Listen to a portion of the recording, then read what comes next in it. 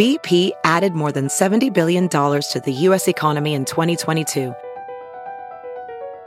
Investments like acquiring America's largest biogas producer, Archaea Energy, and starting up new infrastructure in the Gulf of Mexico. It's and, not or. See what doing both means for energy nationwide at bp.com/investing in America.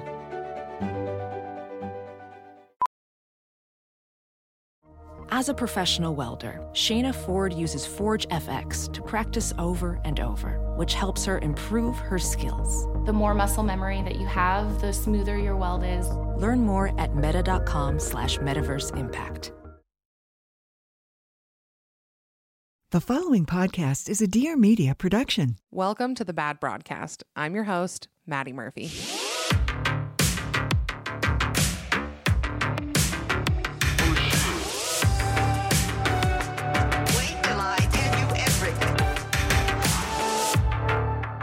Hello, everybody. Welcome back to a new episode of The Bad Broadcast.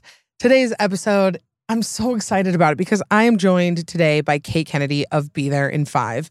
And Kate has been on the show before. She so graciously came on my podcast like more than 3 years ago when I was very first starting out. And she came on my podcast and it was like such a moment for me because Kate is a podcaster that I've always looked up to. I mean, she's a podcaster among many other things, but a person that I've always really looked up to. And she came on my podcast. And then since then we've, connected and become friends. And I'm so grateful to her. And, she has helped me tremendously in like navigating running a podcast and what that looks like and how to do it well. And she's just, in my opinion, one of the best to ever do it. So I'm so grateful that she came on. And I am doing this intro after we already recorded. So I'm going to start the interview for you guys in a minute. Just want to let you know that it kind of jumps in at a weird spot because we just start chatting and then I don't do any sort of intro to her. So I just wanted to let you guys know that before we begin. You can follow Kate at Kate Kennedy on Instagram or Be There in 5 podcast. And her book, One in a Millennial, will be coming out in January. I will link it in the show notes so that you can pre-order it. And yeah, just thank you to Kate for coming on. She's so thoughtful and smart and funny. And like, I love the way she discusses things like Taylor Swift and pop culture and all of that. Today's episode, we mainly focus on 1989, Taylor's version, but we get into a bunch of different topics because I love her takes on everything. So I hope you guys enjoy it. And here is my interview with Kate Kennedy of Be There in 5. Okay, what's so crazy is almost to the day, and maybe it was the 28th or 29th, 2 years ago, we met in person, had dinner in Utah. No way! And your life was so different then. Both of our lives were so different then. Well, this is the perfect segue because life was different 2 years ago. And then I was going to ask you before, because of course, we got to get into 1989. Like the minute it was announced, I was like, Kate, email Kate, got to get Kate on. So where were you 2 years ago, last time we hung out? And where were you when 1989 first came out, 2014? What was life like? In February of 2014, I started Be There in 5, the Remind doormat business. So Really? I had a full-time corporate job, and then I had also put turn off your straightener and turn off your curling iron on doormats, flipped them upside down, and was like trying to be all Shark Tanky, like innovation on a stale category. Flip the welcome mat upside down. It should see you on your way out and tell you to turn off your appliances. So, and like weirdly, and that went viral. So I spent the entire year like trying to figure out a manufacturing process for doormats while working full time in my market research job. And then when 1989 came out, I was on the way to the airport to a business trip in Cincinnati. I think my client was John Frieda. Yeah. And I just remember listening to Welcome to New York being like, okay, holy keytar, very 80s. Yeah. And then Blank Space came on and I was forever changed. I was like, this is maybe the best pop song I've ever heard. And I listened to it nonstop for probably months. Does 1989 rank in your top 5? Yeah. Like I think astrologically, I'm a 1989 with a red rising and a reputation moon. Right. I think those are my 3. And Midnights is up there too, but I haven't like spent enough time with it. I feel like for it to be as legacy as the others. Right. This is the beauty of it, is that, I mean, it really just depends on where you are in your life. It determines how attached you are to the album. Yeah. And that's how I feel about 1989. It was always my number one until Folklore and Evermore, which I don't know. I would love your take on this because when I rank my albums, I kind of put Folklore and Evermore in one space. Like I know I should put them separately, but they feel so intertwined to me that when people are like, "Oh, what's your favorite album?" I'm like, "It's Folklore Evermore." Like it feels right to me to do that. But before that, 1989 was always my number one. And then same with Midnights. Nobody ever puts Midnights in their top 5, ever. I never get people that put Midnights in their top 5. But I think because it came out I was like in the thick of divorce, Bejeweled comes out. I'm like, this is like the most divorcee I miss anthem. you, but I miss Sparkling. Yes. And I feel so attached to Midnights. And so the love of Midnights, love of 1989, I am in love with 1989 Taylor's version. I love it. It's really good. It's really good. I honestly don't even think the things we love are meant to be power ranked. I think that's just a faulty ideology, period. Because with anything else, you really mutually love people, whatever. Like you can't rank them. It's not finite. Like there's no static ranking. So I think that's how it works with the albums. Like depending on the day, I might answer differently. And I love the timing of Midnights for you because I do think the poppy albums with like Get Up, Go Out, Keep Sparkling are like so important in those times. Totally. And I even felt that way with IVF. Like I was in the thick of that last year and I just did not feel sparkling. And it kind of reminded me like I'm still young. Like you can have disappointing seasons of life and still like channel a version of you that was a little more glittering. Even if you don't feel that way, the song kind of feigns it for you. Totally. And I know people who have had the exact opposite experience where they're like, I can't rank that high because of this that I was going through. And those songs feel so triggering to me. And I'm like, totally. So when it's so funny, when I see people rank their albums on TikTok and the comments are like, it's okay to be wrong. It's okay to have wrong opinions. I'm like, isn't this like purely personal and subjective and very intimate, like how you respond to these songs and these albums? And when people are like, Speak Now is not in your top 5, how does it feel to be a really bad fan and a really bad person and really dumb and not smart? Like it's so interesting because and that's the beauty of all of these is how personal they feel. And my favorite is like, oh, no Speak Now, yikes. And it's always Speak Now. It's always Speak Now. It's all these Speak Now missionaries that are like, how dare you? And I'm like, it wasn't in there. I will never say I hate Speak Now, but it has never been in my top 5. But yeah, when 1989, when the first one came out, let's see, it was like early 20s. How old are you? I was 26 going on 27 when Shake It Off was announced. Like when Shake It Off was announced, I was 26. By the time it came out, I was 27. So I was like in that age range. Yeah. So, it was the best. Oh man, I have such fond memories of the first 1989 drop and just that time of life. Like let's see, this 9 years ago. So yeah, I was 21, 22. It was just such a perfect album for me then. And the outfits for me, I'm so nostalgic for like the whole media blitz, the matching sets, the spin around skirts, the shorter hair. It just was a moment. It was such a moment. And I know that this has become a whole thing, obviously with Taylor's version as well. But the girl gang at that point was like very empowering. Like in 2014 to be all about your friends, and I know it's become this whole beast and, all of these other things I honestly feel even scared to get into because of everything. But at that point, when I wasn't dating, I didn't have a boyfriend, I didn't really care that much. And I was like, this is like the girl anthem. Like these are like my girl times now. Yeah, no, totally. I actually think it's a relatable arc for a lot of people. And I guess I should only speak for myself. It's relatable to me to kind of be very focused on like male validation and relationships while you're younger, to get deeper in your 20s and earn more confidence and realize that should not be the sole source of your value. You get very into friends and empowerment. And I think it can take some time to realize that like empowerment isn't only empowering people that are exactly like you, right? Yeah. But the step one is the people you're around, your friends. It's very like, surface level girl power, which there's a place for. It's just not exactly like comprehensive or intersectional. Right. And I think she realized that later, there needs to be more like actionability behind her version of feminism, but it wasn't wrong. It just was entry level, I think. Yeah. And I relate to that kind of feminism at that age and just kind of, it took me time to learn. She started doing interviews being like, no one asked Ed Sheeran who our songs are about. And she started doing interviews being like, I used to not call myself a feminist because I didn't understand. It just meant they were supposed to be equal. Like, it was the beginning of her being more vocal and open and honest. And like, since I'm a big fan of hers, I love eras where she's doing media. And we just got so robbed of that after 1989, post-rep. Totally. Like, we just never really had the same amount of openness again. And it was just fun that she was out and about. And I liked the message of hanging out with your friends. And we were both the right age for the bait. Yeah. No, I totally agree. And sorry, I'm going back because I realized that I said this, but then 2 years ago, I was just going to give this little blurb. We met in real life.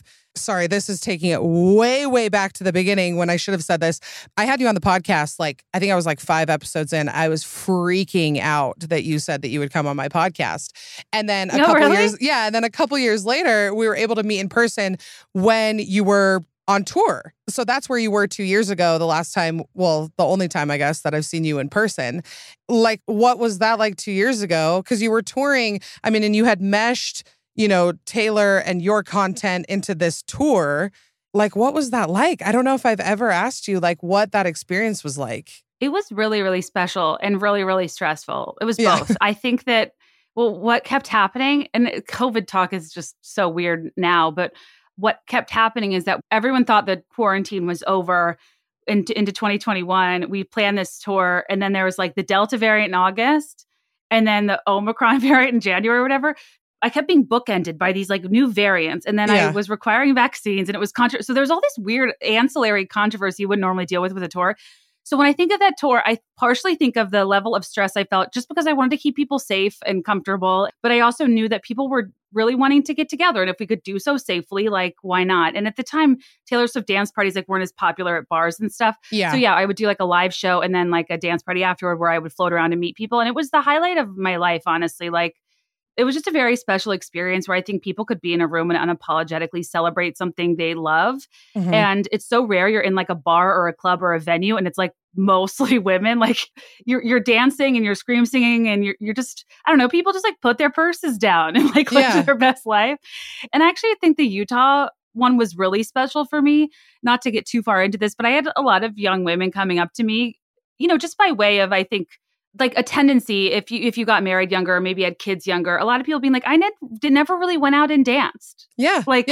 I never really partied or did this sort of stuff before. And it really meant a lot to me that was special for people, even regardless of age, that they were getting a night to themselves to celebrate something for just them with their friends. And I think that's what I cared about the most, was just uncomplicated fun after a really difficult 2 years. No, totally. And I struggle with this with just content in general on the internet that I come across from Swifties. And I feel there's almost contest between Swifties of who is the most emotionally attached and who knows the most. And I especially see this when Taylor's version comes out, because it becomes who recognizes all of the little differences the most. And if you think, all these things. And it's I love how you do this appreciation and analysis and love of an artist and a person without it turning into this weird, we talk about parasocial relationships all the time, but it's this weird attachment that becomes condescending to other fans. You know what I mean? Because it's yeah, totally. This, I asked people on my Instagram the other day, what pop culture thing are you happy that you've been alive for? What's been the best thing? Far and away, people are Taylor Swift. The Eras tour, being alive for that is amazing. And it's I just think that so many times people tiptoe into well, she's actually mine. She's my artist. And I know these songs more and I know. And I'm but isn't that the amazing thing that we can do these Taylor Swift nights and everybody is there and everybody believes that these lyrics are for them, and without it becoming well, I deserve. Yeah. I don't know. I deserve to critique Taylor Swift as a person, or I deserve to talk about her this way, or I deserve to dig into the necklace that she's wearing and if it's coded in this certain way. And it's I don't know. You were the first person, and the most prevalent person and prominent person to me that has been able to be the person who appreciates every facet of Taylor Swift without making it weird. Well, I genuinely appreciate that, for one, because I feel that if anything, I get criticized a lot for that because, the internet operates in binaries, and it's kind of you have to be supportive of everything ever or you're a bad fan. And for me, it's like, that's not a thing. Like, I really think that it's healthy to be discerning about the people you invest your time and money in. And I don't want to be an example of a person always vying for like a secret session. I want to be like a normal human who's like, I don't love how Ticketmaster was handled. I don't love that, we're being pulled one over on us with, the capitalism of it all to buy 4 vinyls. So there's a 4x multiplier on the album to form a clock. If you want to do that, great. Yeah. But I think there are a lot of tricky things that happen to get us to spend the most amount of money, not having all the songs on all the albums. And, by the time you get them all, you'd have to like buy 3 or 4 of them. Yes, it's smart business, but at a point, it is hard as a consumer to know where to place your money. And like, I think that's totally fair to critique the business strategy, but people get really upset when you do. And anyways, I appreciate you saying that because I think the bottom line is I love her music. I think overall in popular culture, she nets positive. It's a really beautiful thing to be a part of. But I think it's fair to be a human who spends their money and wants to cast a vote with it and to, have opinions. Like, totally. It's cultish to imply you can't have feedback on something that you closely follow.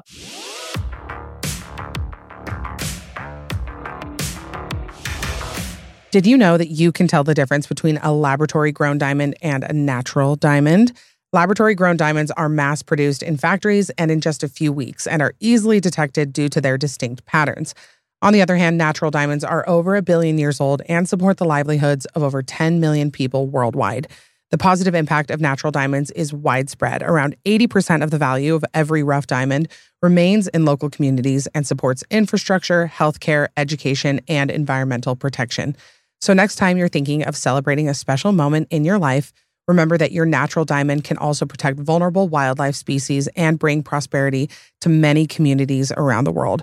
For more information on this, visit naturaldiamonds.com.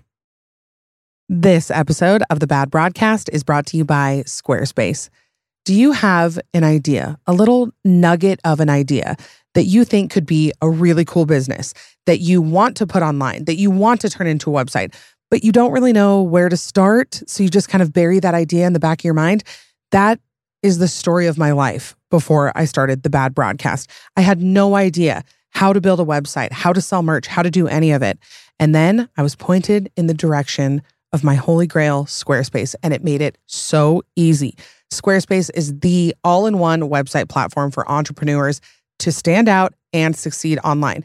Maybe you're just starting out. Maybe you have a growing brand. Maybe you're selling out dozens of warehouses all over. Squarespace makes it easy to do whatever you want to do and create a beautiful website, engage with your audience, and sell anything from products to content to time, all in one place, all on your terms. You can upload, organize, and access all of your content from one place with the new asset library. So you're able to manage all of your files from one central hub, and you can use them across the Squarespace platform. You can easily sell custom merch and create a passive income stream that engages your audience and scales your brand. They make it super easy. That was where I started off. Also, email campaigns. Everybody always told me that email campaigns are the way to go. You can drive sales and engage your audience with Squarespace email campaigns so you can easily collect email subscribers on your site, and then you can build connections and repeat business through regular email updates. So head to squarespace.com for your free trial. And then when you're ready to launch, you can go to squarespace.com/bad to save 10% off of your first purchase of a website or domain.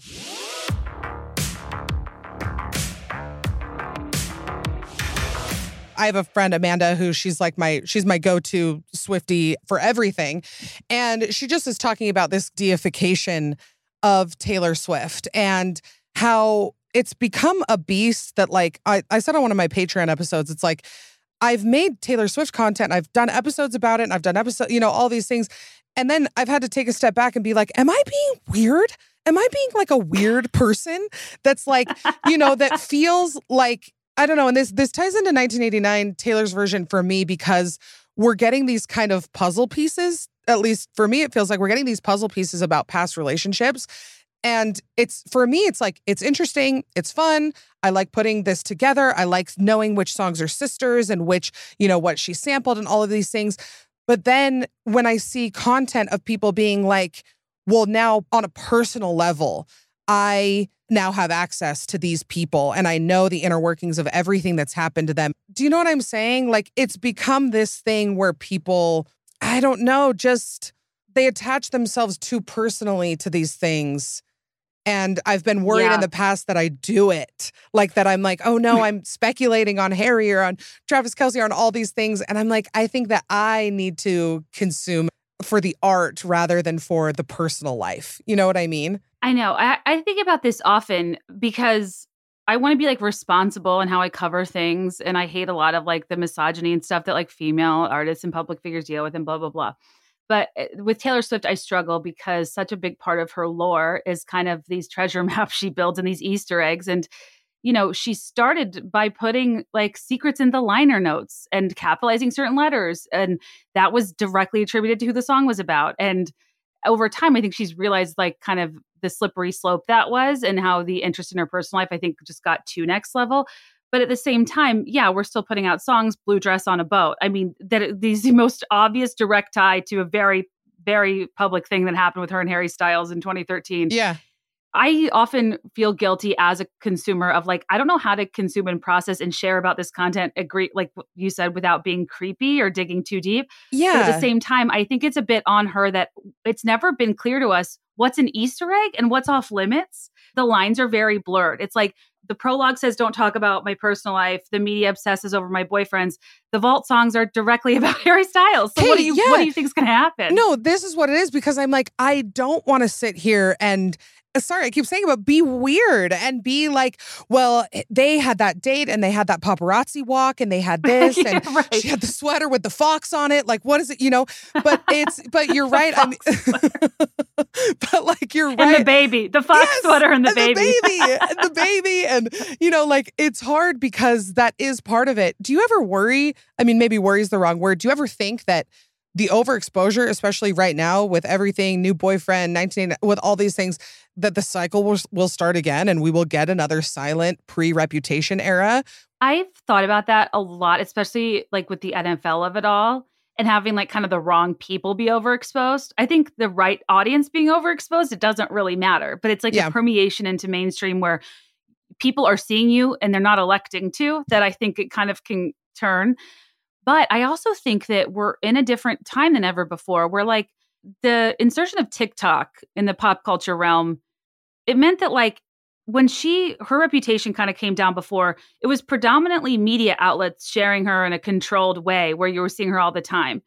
Now, instead of like that model, we have a content-centric model where people are making content about her all the time. She's like walking content farm.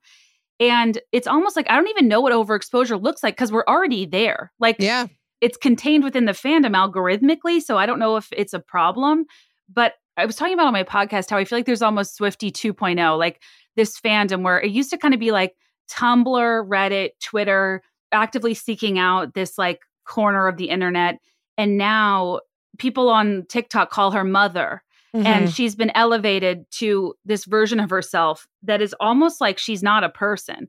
Yeah. Like, I think there's almost a dehumanizing glorification of her where the way people talk about her is theoretically positive, but it also is like so granular and so invasive. Like, I don't know. I don't know if it's better or worse. Like, it's weird. I think what's interesting to me is like some of her biggest fans that would probably be mad at me for saying something negative. They're obsessed with her, but in the content they're making is like planning her and Travis's wedding. And I'm like, okay, but you know, that 1950 shit they want from me, like one could argue that that's really not what she wants from you either. No, it's true. It's so weird. And it's like this simultaneous thing that's happening where she's not a real person, but they believe they have access to her as though she's their best friend. Yeah. And I go in and out of feeling that way too and wanting to like deep dive at that level. But I think that the past few months, especially with the Travis Kelce of it all, I've almost like stepped back and I'm interested in analyzing the fandom itself. In being in it so long, I've watched it evolve. And I feel like the addition of TikTok has created a different animal where, like I said earlier, I think she's a content farm and anything she does can be analyzed for sport and engagement.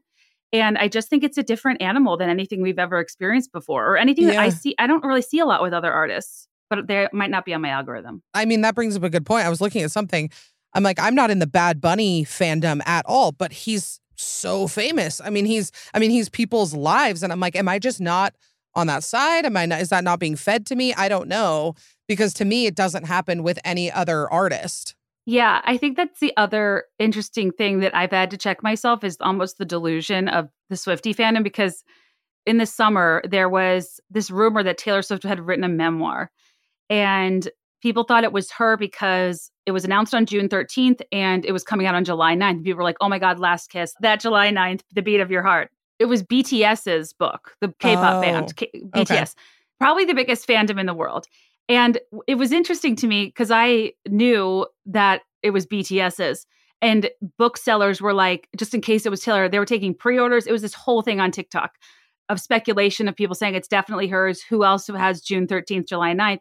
But then like the BTS army, I think, was formed on July 9th. They did their debut on June 13th. Like those are meaningful dates to them too. Like Taylor Swift doesn't own dates. And it was almost interesting to watch from the outside of being like, people are really convinced that other massive fandoms don't exist. Yeah. Other people might not have key dates that they announce for things, and that this couldn't be some other huge star's book, because there are huge stars in fandoms that we're just not algorithmically fed. So I think it's a little bit of a balance of both. Totally. So to me, and again, me and my friend Amanda talked about this, there's no conceivable way that she can be on the internet in any way. I mean, I don't know how one would be able to scroll TikTok and be Taylor Swift. Like, I know that in these last couple of days, she's commented.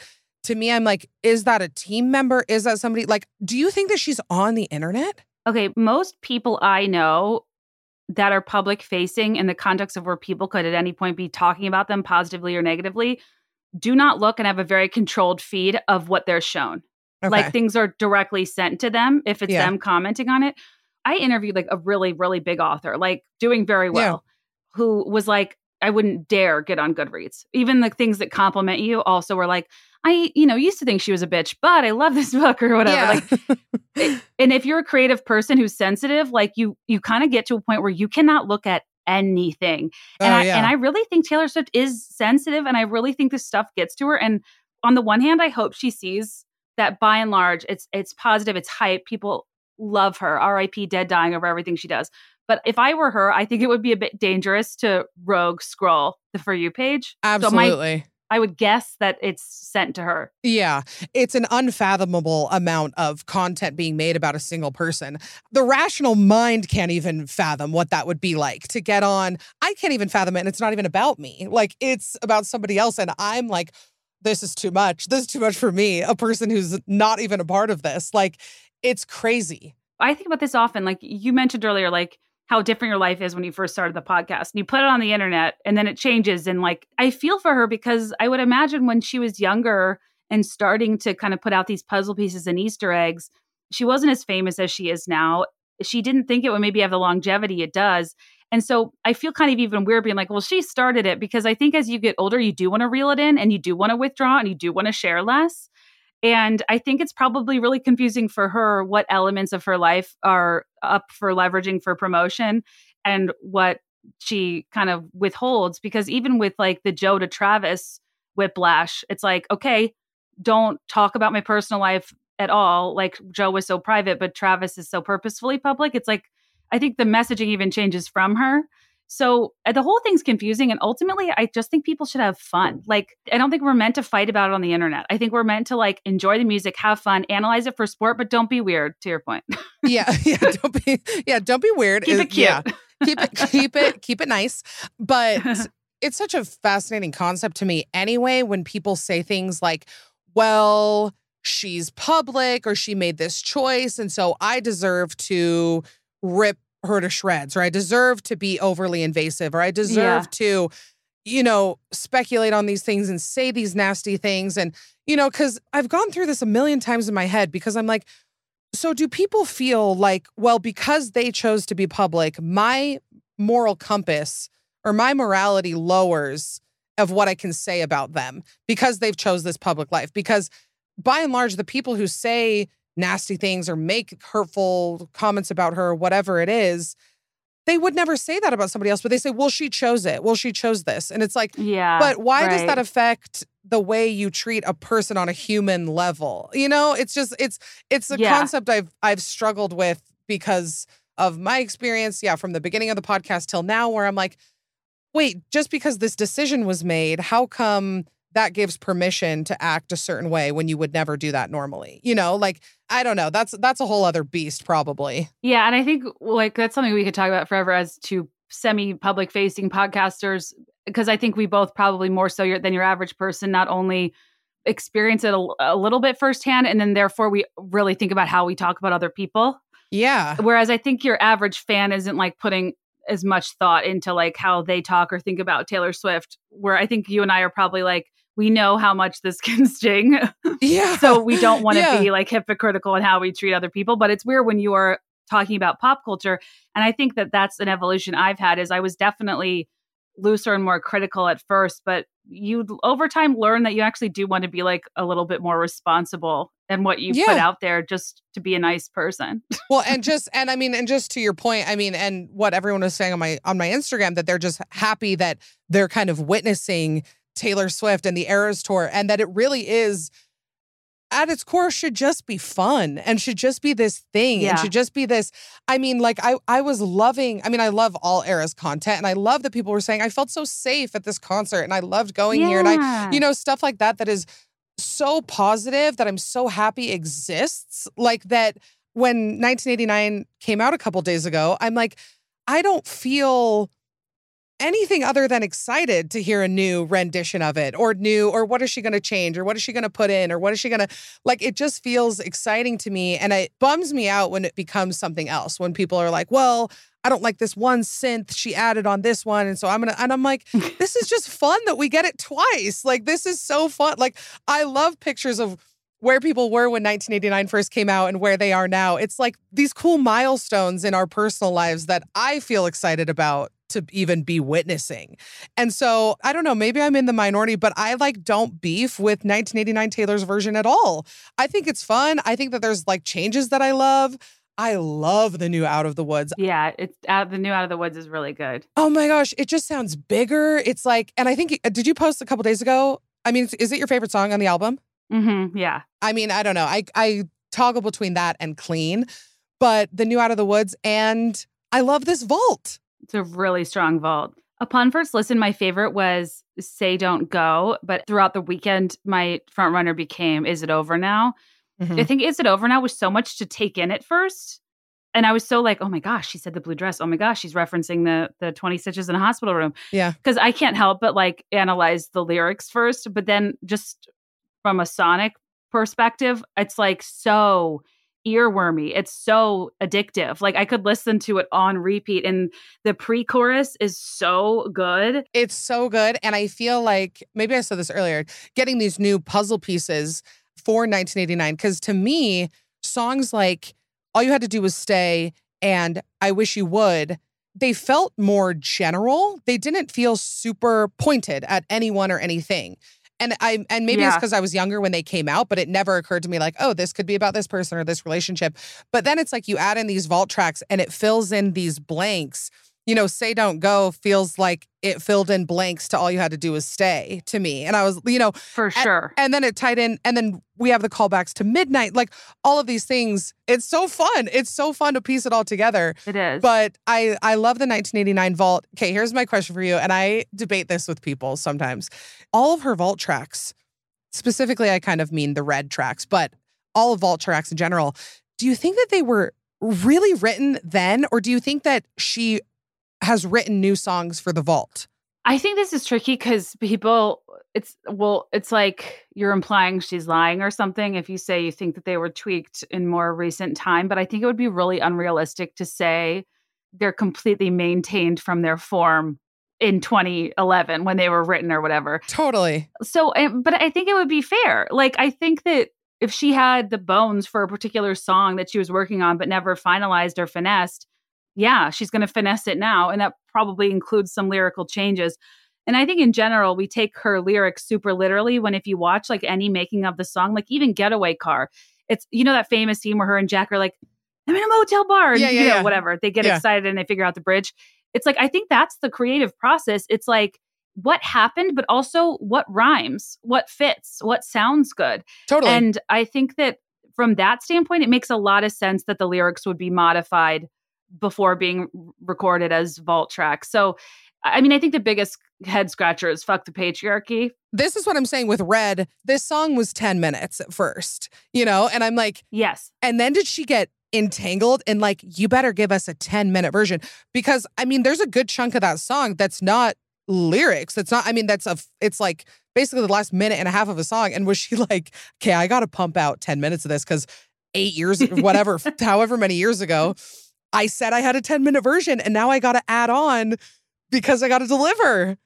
I think that is totally realistic. Like, I mean, you talk for a living. I feel like all the time I'll say something took like 10 minutes, like 15 minutes. Did it? I don't know. I'm rounding. I in general, I'm very off with like numbers and dates and stuff. When All Too Well 10-minute version came out, I saw an interview she did where she said she mentioned offhandedly like one time and that it became a part of the lore and that people asked her about it ever since. So yeah, I think what probably happened is there were a ton of verses and it was like 10 minutes, but it wasn't actually 10 minutes. Yeah, it was. Because Liz Rose, who co-wrote it, I think co-signed that it was much, much longer and they had to edit it down, which I don't doubt at all. Yeah. But yeah, the whole outro of Wind in My Hair, it was there, I was there. I mean, that whole part is pretty extensive. Totally. Yeah, and I mean, and I don't think that there's anything wrong with it. And in 1989, or in the 1989 vault, Suburban Legends to me, I mean, and I know people are saying this a lot, that the production of the vault tracks do feel like Midnights, which I totally agree. And as a Midnights truther, I love. But also the lyrics of Suburban Legends feels Midnightsy to me. It feels like You're on Your Own, Kid. It feels like it fits more there, which would make sense because that's like, how she's writing right now and how she's producing. It makes sense that Midnights bled into the 1989 vault. But I'm like, this just doesn't feel, I mean, and who's to say, but it feels like a new song. It feels like something that was written in the last couple of years based on how she has written in the last couple of years, I know.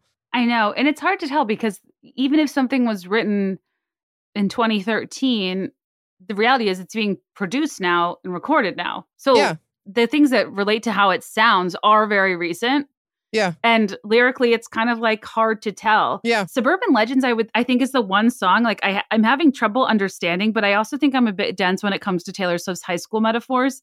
It took me a full year to understand Miss Americana and the Heartbreak Prince. Like, I don't know. But yeah, I think, You're on Your Own, Kid ends with like basically a high school reunion and she does a full carry. I looked around in a blood-soaked gown. Yeah. And this is also about a reunion. And I think Suburban Legends is honestly my least favorite song. Same. Where does it fall for you if we're power ranking? If we're power ranking, it's for sure. How many is there? 4 or 5? It's the last 5 on my list. Yeah, it's number 5. Yeah. So I think what's interesting about take Say Don't Go, for example, that song sounds so 1989 to me.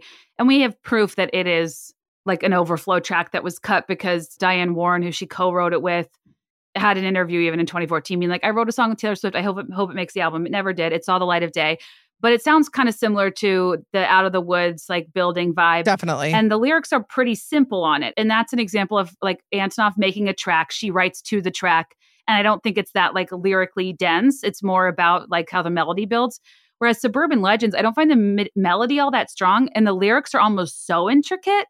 It's like there needs to be a balance. I don't know how to explain it because I'm not a music person. But like it's really lyrically dense and good. But it almost like doesn't match the track to me for some reason. Yeah, no, I totally get that. I find myself listening to so many tracks where I'm like, I hear what's going on. I have no clue how to phrase that or how to say, like, I made a TikTok about like my favorite sounds. And then I had people in my DMs that were like, well, this is called this in production and all this stuff. And I'm like, yeah, I don't know. I just like, I'm telling you the sounds I like. I like Mascara Wait, Run. What was the TikTok? It was your favorite sounds in Taylor Swift songs, your favorite sounds in general? No, I should do sounds in general, but no, my favorite sounds in Taylor Swift songs. Like, I love, like, Feel the Mascara Run. Like, that's like, I love that. One of my favorites. Mascara Run. Like, the way she says it is really, I agree. It's so good. And, like, there's so many words. And people had this whole list of, like, well, this is what this is called when you do this. And I'm like, I don't know what they're called. I don't know how to describe it. I have a vibe that I can tell you about. Like, I can tell you the vibe. Like, the new vibe of Out of the Woods, I love. And the only word I know how to describe it is that it feels big. It feels that noise that comes before the chorus. Like, I like that it's bigger because I love this song and it feels like it should be big to me. But yeah, you're right. I mean, I'm sure there's little production things that smarter ears would be able to name. Yeah, I can't detect them or describe them, but I am so with you. There are certain things that scratch my brain in all the best ways. And one of the ones I've been thinking about all weekend that I can't figure out is what's so enjoyable about the way she says waiter and date her. She pronounces them like a little weird or flat, waiter. And then the whole pre-chorus with hips and thighs, like the way she's like enunciating and hitting certain notes in words. It's just like, yeah, it's candy to your ears. Yeah. And it's like, I will like kick my feet like a little girl, like at that. Is that considered the pre-chorus of Is It Over Now? Like hips and that, like that, or is that the chorus? Yeah. Is it over now? I'm trying to think. I think the pre-chorus is hips and thighs and like whatever. Yeah. And then the flashing lights, at least I had the decency to keep my nights out of sight. Only rumors about my hips and thighs. I think that's a pre-chorus. And then the Is It Over Now part is the chorus, but I also don't know shit about music.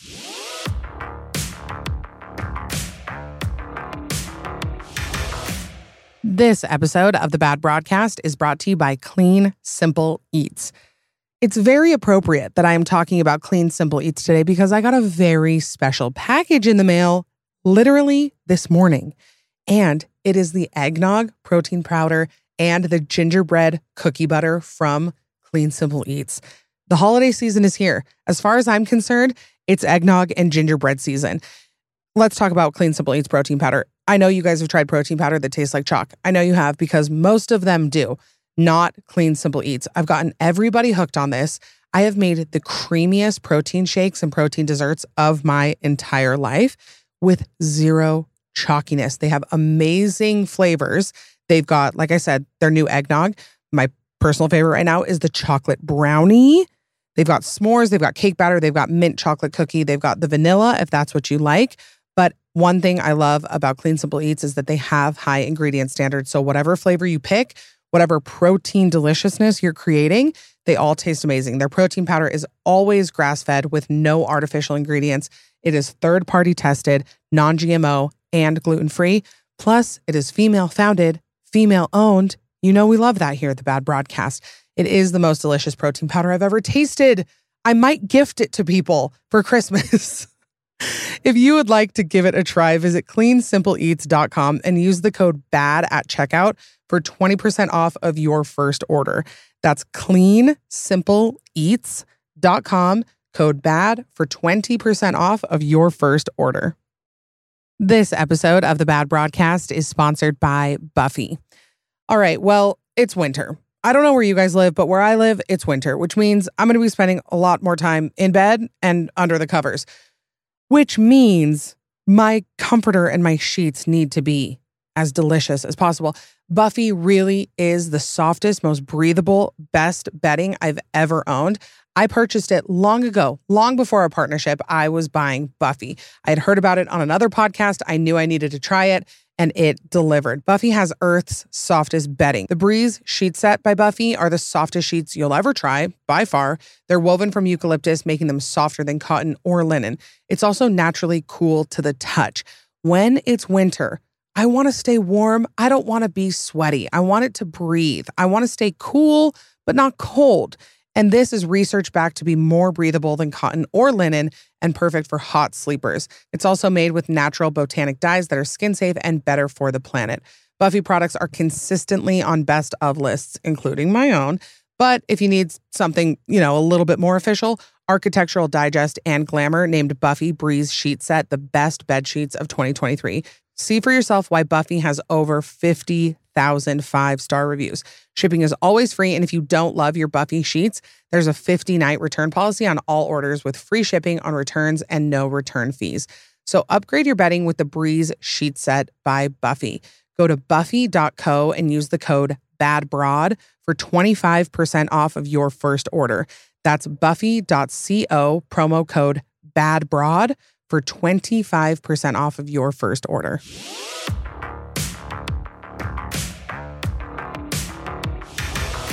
This thing that she does in her writing that I feel like she does, she probably does it a lot, but the one that comes to mind is Right Where You Left Me, where it's like almost the melody ends, but the sentence goes on to the next stanza, where it's like it feels like the end of the music and then it starts up again, but the sentence is continuing. Do you know what I mean? Totally. Like at least I had the decency to keep my nights, and that feels like the end of the music right there. Yeah. But then it goes on, nights out of sight. It's a new musical sounding thing, but a continuing sentence. Do you know what I'm saying? Yes. It's like packing in syllables that are like offbeat. Yes, yes. And it feels, I mean, like, yeah, it feels like it's delicious to listen to because yes, like it just keeps going and it sounds good. And I love that part of that song. It's kind of like the first listen of Death by a Thousand Cuts. It just kept going. You're like, yes, yes, yes. Like, don't stop. What were the other sounds you like? I could talk about those all day. Oh my gosh. Okay, I should pull, or let's see, I have my list right here. I keep a list because I need to do a part 2. I don't know what instrument it is, but the opening notes of Red, I won't even try to sing them, but like, yeah. Is it like a guitar? The banjo thing? Is it a banjo? I thought it was like a mandolin. Yeah. I said harpsichord and people were like, not right. Not even close. I was like, okay, let's see. Is it part of your podcast like the Dum Dum Club? Like this is like music for dumb people. Like our conversation. Anybody out there who has any real music experience is going to be like, who gave these to? I always tell people, I'm like, I don't even know audio. Like I recently bought a soundboard and it was like the hardest thing I've ever done. First of all, was try to set it up. And my job is literally audio. Like I couldn't tell you the specs of my mic and my headphones. Like I have no clue. And people are like, I have an audio question. I'm like, it's not me. I promise you, it's not me. But another one that I love from Out of the Woods, and she does it again in Taylor's version, is how she says crying. Oh my God. What? She said cry. Yeah. Yes, I agree. And I don't know even how to emulate why she says crying so weird. But okay, so I have my theory as a veneer girl, because my teeth are all fake. So my front 8 teeth are fake. And first of all, it changes the way you talk. I slur some of my words together because my teeth are not my natural shape. This has a point, I promise. So like when I say yesterday, a lot of times I slur it together because my teeth feel a little bit weird. When I say 1989, I sometimes say like 1989 because of my teeth. So I think her teeth have affected how she says, because she's not saying crying. It's like her lips aren't going all the way over her teeth. So she's saying cry, like when you watch her sing. Yes, she says crying, but her mouth isn't going. Do you know what I mean? Yes, I do. And I'm also laughing because I have a bottom retainer and it prohibits me from certain enunciations. And I did a 1989 episode last week and I had to go through and re-record half the times I said the term 1989 because I was saying 19, like I was completely slurring the teen and the 80 together and it sounded insane. And I was like, this bottom retainer is really messing up my enunciation. So it's funny to me that you have trouble with that too. Maybe it's just hard to say 1989. It might be. I'm standing by that it's just hard to say and it's not my fault. But this is like the content that weirds me out when people are like zooming in on her canines and they're like, this little thing was, and look, she got this work done. And I'm like, veneers just change the way your face looks. It just looks weird. It changes the way you talk. But all of that whole preamble to say some words that she says sound better to me because she has this way of, I don't know if a non-Swiftie is listening to this, it probably sounds insane. But to me, that's where when she says crying, it's like that. You know what I mean? No, I loved it. You're obsessed with sounds too, because it reminds me of there are certain TikTok dances where certain dance moves are so satisfying. Yes. And I will watch that dance over and over. And I don't even know why certain dance moves are satisfying or even how to describe that sensation. I don't know. And do you still do Frisian Friday? Well, I don't because Instagram flags longer form audio, like music. And I used to put videos of like live performances and stuff. And now they all get taken down. But that's how I would describe it. It's kind of this like, I don't know, this feeling that you're like, why do I need to listen to that over and over again? Not even just specifically Taylor Swift, but just any song that I listen to, I feel like I get attached to weird little parts of it. Like I'll be like, listen to this one word that this person says, you know, in this one song. And it'll be the reason I love the whole song because that one word I love. Like, I love, the Zach Bryan, Casey Musgraves song. I remember everything. And I'm like, he slows down this one word. And so the whole song's perfect because I heard this song once. You know what I mean? Yeah. But that's another reason why I love Taylor's version of everything is because we get the new little noises. How do you feel about crispy R's? Crispy R's, I hate, because you want to know why I hate them? I hate them in general, but somebody called them gooey R's. Oh, no. I had crispier R's when I started out, but then I heard myself too much and I think I've tried to control for it. But if I'm not careful, they crisp a little. Goo is tough stuff. Goo's hard to overcome. I think I learned it from Kourtney Kardashian. Like, she's a person that when she talks, it's almost hard to not start to imitate her. I mean, pre-TikTok, like naming everything that TikTok does, they were like hot girl R's. That was like how hot girls talked. Like, it was how California, to me, it was how California hot girls talked. And so I remember like attempting to do that and saying like, I love green. I love the green ones. And because it was everybody who I knew who talked like that was hot. So I was like, yeah. But now it's like in the age of TikTok where you literally can't get away with anything. I love that you bring this up because it truly is living in a world where everything can be branded and commodified to the point where we're calling using neutrals on your face cinnamon cookie butter makeup. What? I know. It's such a weird phenomenon. Like, it's bizarre. It's bizarre. Something that podcasting has done for me in a negative way. I mean, to my core, I really was like, I don't have a Utah accent. There's no way. Nothing I say sounds weird. Anyone who hears me talk, you would never be able to. Oh, TikTok really schooled me on that. They really were like, no, Maddie, it's bad. Your Utah accent is bad. And it has really like shaken my identity. Okay, say sail. Okay, so I say sail and I also say my T's. So I say mountain and curtain. But where somebody pointed out is that it's the Whitney Rose Real Housewives of Salt Lake where there's an overemphasis on the G's of things. So there's swingers or wingers or I don't know what other words to talk about besides swingers and wingers. Whitney Rose does emphasize her G's a lot.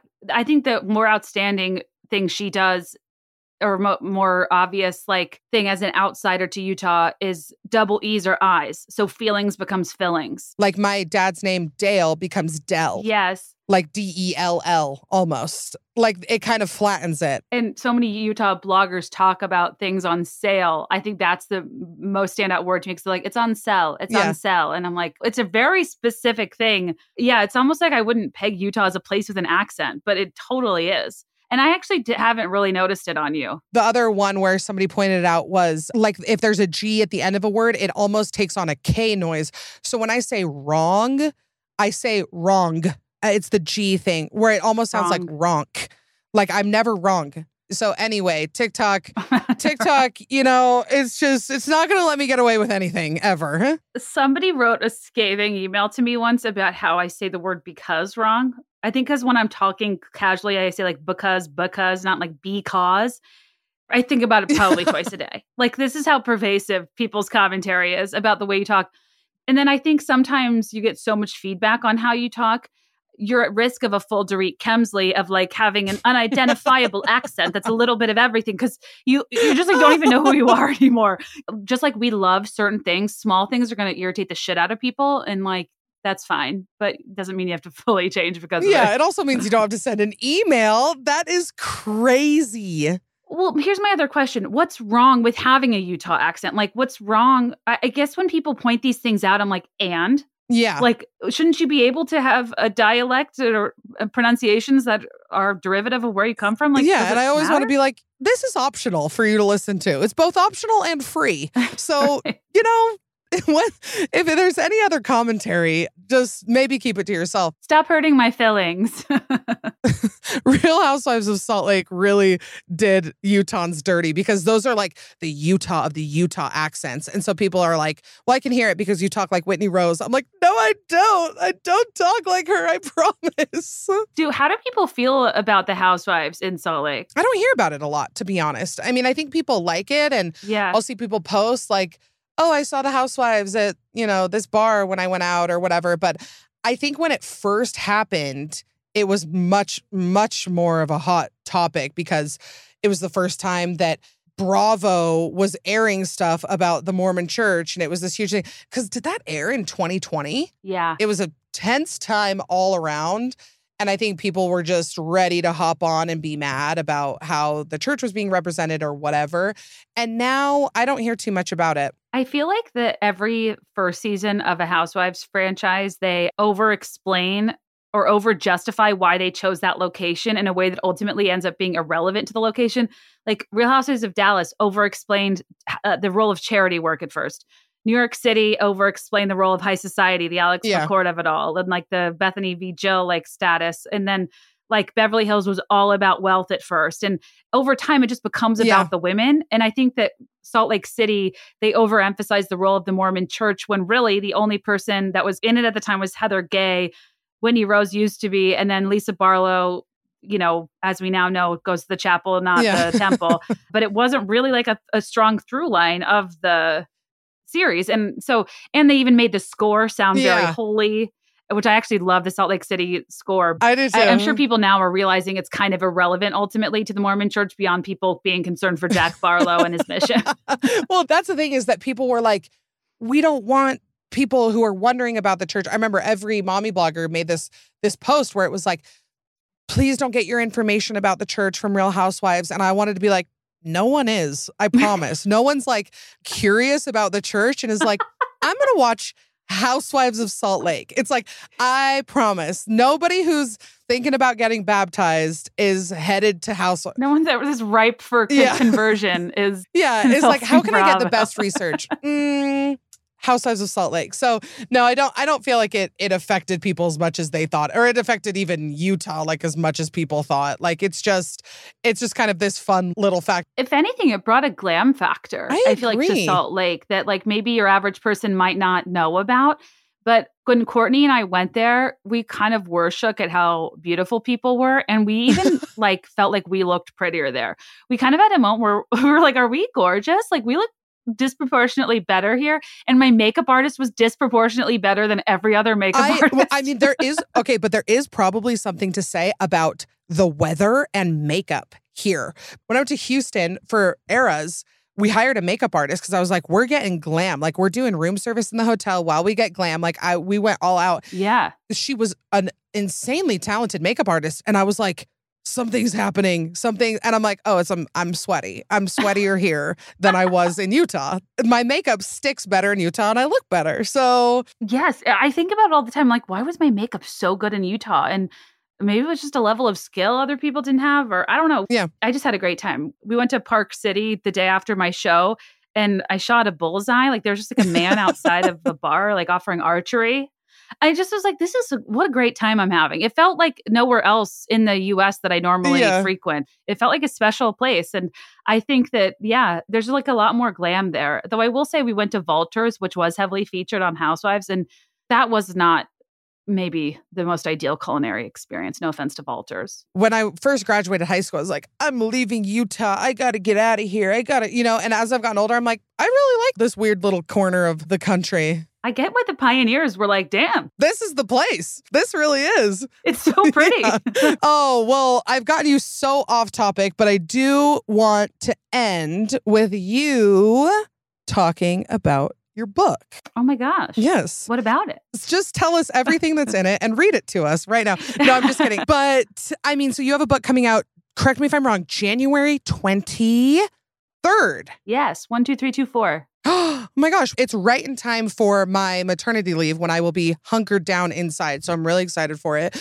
So when did you start the book? It started as like kind of random essays like a long time ago, 2 or 3 years ago, that I would kind of workshop at live shows. So like our job's kind of weird where we speak into an abyss and don't get direct like real-time feedback. Like a lot of people work out material, but we kind of can't. Wait, I want to ask you this before, because this just sparked this question. What was that transition like for you to go from, I mean, and you had probably done obviously public events and things like that before the tour, but it's so weird because our job is not technically public speaking. And people are always like, well, just do a live show. And I'm always like, I can't, I'm too scared. I don't want to. But what was that like for you to go from, I record and I write alone and then doing it live? I loved it because I think I realized a couple years into this, my job didn't feel very real. because it was so remote and so digital, and I'm talking into a mic, but like I don't always believe that there are people on the other end. And then when you have people that you meet in person and your work means something to them, it made me realize I'm not in the business of talking. I'm in the business of keeping people company. Like it really framed this job for me in a way that made me quite proud of it and very purposeful in moving forward with it. Because otherwise, it's just hard to trust that people care and it matters. And I think I was just struggling with feeling, when you're not like the biggest creator out there, you just like sometimes don't know how to value your own work when you don't report to anybody else. And I think that was the biggest thing live shows did for me, was really make this job feel real. And beyond that, it's like a fun new career challenge, I think. And I think he would really like it too. The hard part is I never really feel that satisfied with my performance, because I want it to be a combination of shooting the shit, but like that isn't always going to land with like also like a PowerPoint and a more structured presentation. So it's hard not to be like hard on yourself, but I don't know. It's really fun to meet the people who are on the other end of the mic. And that's the most important part. And you found it to be integral to writing your book? Yeah, absolutely. So I was having trouble selling a book. Like most publishers I was speaking to at the time wanted like the Be There in 5 story, like the business story, the doormats, I don't know, stuff I've been interviewed about in the past. And I was like, well, what about me just like generally musing about how women's interests in pop culture intersect? And people were like, no, like, why? No. People were like, well, they don't. So yeah, right. I wasn't getting much traction. And I'd written 2 essays that are the first and last chapters of the book, per the modifying the song lyrics we were talking about, that I've modified big time since they needed to fit in the book better. And I didn't know what to do with them. I didn't know if people cared or liked it. And at one New York show, I was like, I'm just going to read a couple of these excerpts out loud and see how people respond. And then maybe that can help me like know if there's space for this. What ended up happening is it's kind of my Bluebird Cafe moment. At that show in New York, there was a person there from Macmillan. Whoa. Like in the audience who was a podcast listener. And I brought up that I wanted to write a book, and then they ended up helping me get a meeting. Like it's my own audience that makes things happen for me. Yeah. It's not like big wigs in the biz. It's people that like understand you and believe in you. So anyway, that was kind of another really important outcome of a live show. Yeah. And anyway, so when I'd meet people afterward, more so than anything I talked about in the show, the Taylor Swift stuff or the jokes, people always talked to me about the essays, and it made me just have confidence in them in a way that I might not have otherwise. Yeah. It was such an amazing part of your live show that I saw that I was like, what? Like nobody had ever like said this to me or even articulated this or made me feel like this was, the things I like are even important or cool or worthwhile or whatever, which is such a huge hurdle to get over as a woman, is being like, are my interests even valid? Are they even like, do they even matter? Like, are they cool? Are they important? Anything like that, which I feel like, I mean, you do really well. So I'm excited to read, but it's been a good process, like for writing and getting it all done. Yeah. I mean, more stressful than you thought, longer than you thought. What are your thoughts? I guess I should also tell people it's called One in a Millennial if you want to find it. Yes. I forgot to say the title. But yeah, that's a big thesis of it. And I feel like it's a conversation we're having now more culturally, like with the Barbie movie year of it all. But at the time, like I wanted to not only like validate that your interests matter, like regardless of how surface level they are, but also like reclaim all the years that I was convinced they didn't matter, or that I sat in basements with boys listening to jam bands pretending I liked them, or that I just feel like there's an interesting thing that can happen where I'm always doing on the fly calculations of how to position myself, because women's intellect can be conflated with their interests. And if I say my first concert was Clay Aiken and Ruben Studdard, like in the workplace, what is this, boomer going to think about me? Yeah. And so it's like that act of modifying yourself in small ways, not to be dishonest, but to be taken seriously, perceived as interesting or smart. And it's like crazy that we do these mental gymnastics. And something that's been really important about getting older and evolving and even doing this podcast is just like ownership of that stuff and how much of a difference it can make. Anyways, about read the process. I mean, writing a book is incredibly difficult. I'm not going to lie. And what I'm sure you'll understand too, what was crazier is trying to finish it while finding out I was pregnant. And it just made me have such an appreciation for the things women do pregnant, because I didn't feel like a full person. So I think that's always going to be a little hard, is knowing that I turn in a final product when I wasn't at my best mentally and physically, but we make do. And I think that's actually, what's maybe special about it is I found out I was pregnant 2 weeks before it was due. So it was already done. And it's kind of getting off my chest all this stuff about my identity. And the end is kind of me musing about like, how odd is it that you're spoken to your whole life about being a wife and mother, and that's so associated with your identity. But then what if you get to that age and like, those aren't things you want. Those aren't things that have happened. At the time I was having trouble with fertility. And I'm like, so who am I if not these other things that are basically who I am to other people? And the whole book's kind of a proclamation of identity in that way. And like, let's just be really proud of all the things we've ever done and all the places we've learned lessons, even if they're in the most shallow of places. I don't know. It was kind of a really important project, I think, for my own identity when I was struggling with this next step of motherhood. Yeah. But I don't know if that answered your question. But yeah, it was a really rewarding process. It was hard, and it was hard to finish pregnant. Just the headspace, the cognitive labor. Like, I think I was just really tired the first trimester. I don't know if you were. Yeah, I feel like the tireds are hitting me now. And the thought of, when I prep episodes and I have 4 pages of notes, I'm like, that's as much as I will ever be able to write ever. Like those 4 word pages, I'll never write more than that. So to think about the load of writing a full book is crazy to me and is such an accomplishment. Like even being able to I couldn't fill a book with anything that I think or say. So I'm really impressed with you and doing all of that. And I'm really excited. So yeah, January. Is Amazon the best place to pre-order it, or where do you prefer that people go find it? There's a link in my Instagram bio that has like all the outlets at Kate Kennedy. You can buy it. Yeah, Barnes & Noble, Amazon, your local indie bookshop's always a great thing to support. Whatever works for you. Wherever you get your books, yes, you can pre-order One in a Millennial. And yeah, thanks for coming on. Thanks for all those years ago. Saying yes to my new little baby podcast. It was seriously still to this day. I'm like, getting that Kate Kennedy interview 3 years ago was like such a highlight for me. So I'm happy to say you have transformed from a podcasting icon to me to a friend. So I'm glad that it took this route. Earlier when you said we had only met the one time, I'm like, is that true? And it's funny because I'll meet people once and then we like text and have like a normal friendship. And I am convinced I have spent more time with them than I actually have, I guess. But I'm coming to Salt Lake on my book tour. Oh, perfect. Will it be next spring or summer? No, the tour is like right after it comes out. So like late January, early February. Oh, so I won't see you. You'll be like in labor. No, you will see me. No. But I went to a Jonas Brothers concert 3 weeks postpartum. I feel like it's not that I felt great. It's just that I wanted to get out of the house.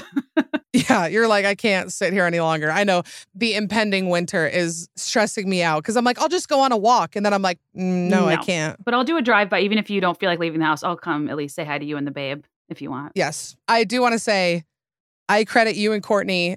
Courtney sat down with me right at the beginning of my podcast and laid out, here are some good things to do. Here are some good things. And I use them to this day. And I credit everything that I've been able to do to you and Courtney being willing to guide me through that. So oh my gosh, I'm just really appreciative and love to watch a girl boss winning. Oh my gosh. Thank you. I am so happy to hear that. I think there's room for everyone. I love other female talent, especially that's willing to go into the solo podcasting space, which is not for everyone. But I think your show is so good. I'm obsessed with your merch. It's like some of the best merch out there. Just wishing you all the good things. And thank you for having me on. Of course. Okay, well, I'll see you next spring, but talk sooner than that. And thanks for being here. Bye. Thanks so much for listening. Remember, you can catch a new episode of The Bad Broadcast every Monday. Don't forget to subscribe so you don't miss anything. Also, I want to hear from you, so please leave a rating and review. You can also follow me on Instagram at The Bad Broadcast for all the behind-the-scenes action and more information. Talk to you next week. Please note that this episode may contain paid endorsements and advertisements for products and services. Individuals on the show may have a direct or indirect financial interest in products or services referred to in this episode.